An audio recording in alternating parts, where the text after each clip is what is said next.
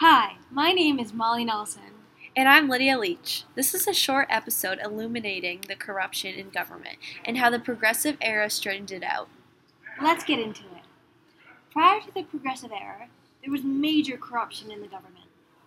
Men like William M. Tweed would manipulate uneducated immigrants into voting for them.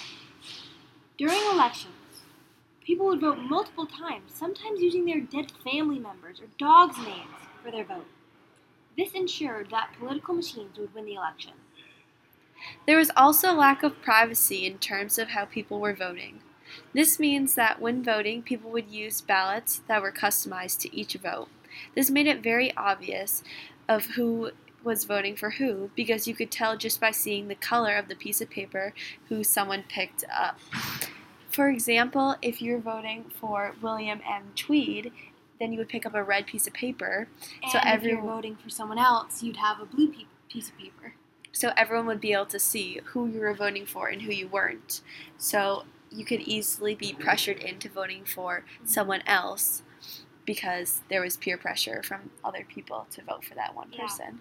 They also had voters choose a delegate, and the delegates were the ones who would choose a candidate. This was super corrupt because the voters never got a direct choice on who the winning candidate should be.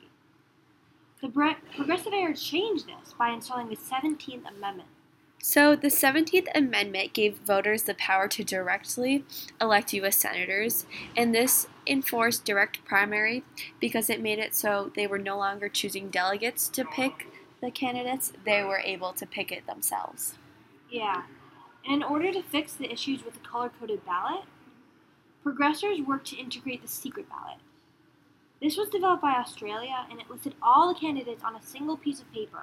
This way there was no peer pressure. This way, voters felt less pressured to vote for political machines. Another main issue with voting was obvious because the fact that candidates were in charge of counting the ballots. So this was really inefficient and corrupt because if you were a candidate counting the ballots, you could obviously switch the votes to get the amount of ballots you needed to win, and there are many cases of there being more ballots counted than the number of voters who actually voted. Wow, that's insane. So basically, the political machine's victory was ensured. Yet, no matter how corrupt they were, the lower-class immigrants kept casting their votes for men like Tweed. So why did they do this? Well, I think it's because the politicians were master manipulators. That's right. Their election staff would give immigrants government jobs, and they would hold events where they gave out food and coal. Because of this, a lower class felt personal gratitude to the candidates and voted for them even though they were corrupt. Another example is they would go around and give immigrants full turkeys or food to their houses, and they would say, "You can have this if you vote for me." So they felt that they owed the candidate, so of course they would vote for them because they were being manipulated into doing so. And especially since they're so uneducated, and some of them probably didn't even speak our language. Yes. So, they were so corrupt because the government officials would take money that was meant to go to the city and put it in their own bank account. Millions and millions of dollars was stolen from the city, and it could have been used to fix major issues at the time, like the filth in the streets and the overcrowded tenements. So, the money that was supposed to go to cleaning up the streets was spent on the mayor's summer cottage. The politicians also took bribes from the city's business and companies. In the end, men like William Boss Tweed stole $200 million from citizens in New York, and that's $3.5 billion today, so he would just steal all of his money, basically. Yeah, it's insane.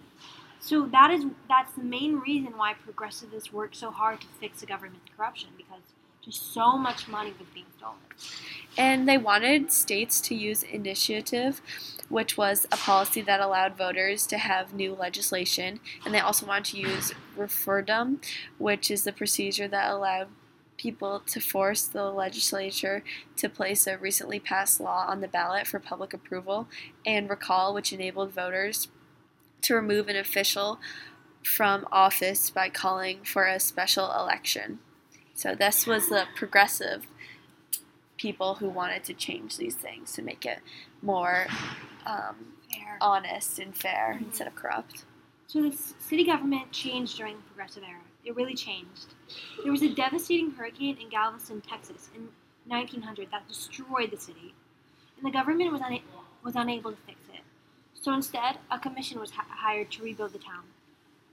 All people agreed that this commission was more honest and efficient than the government.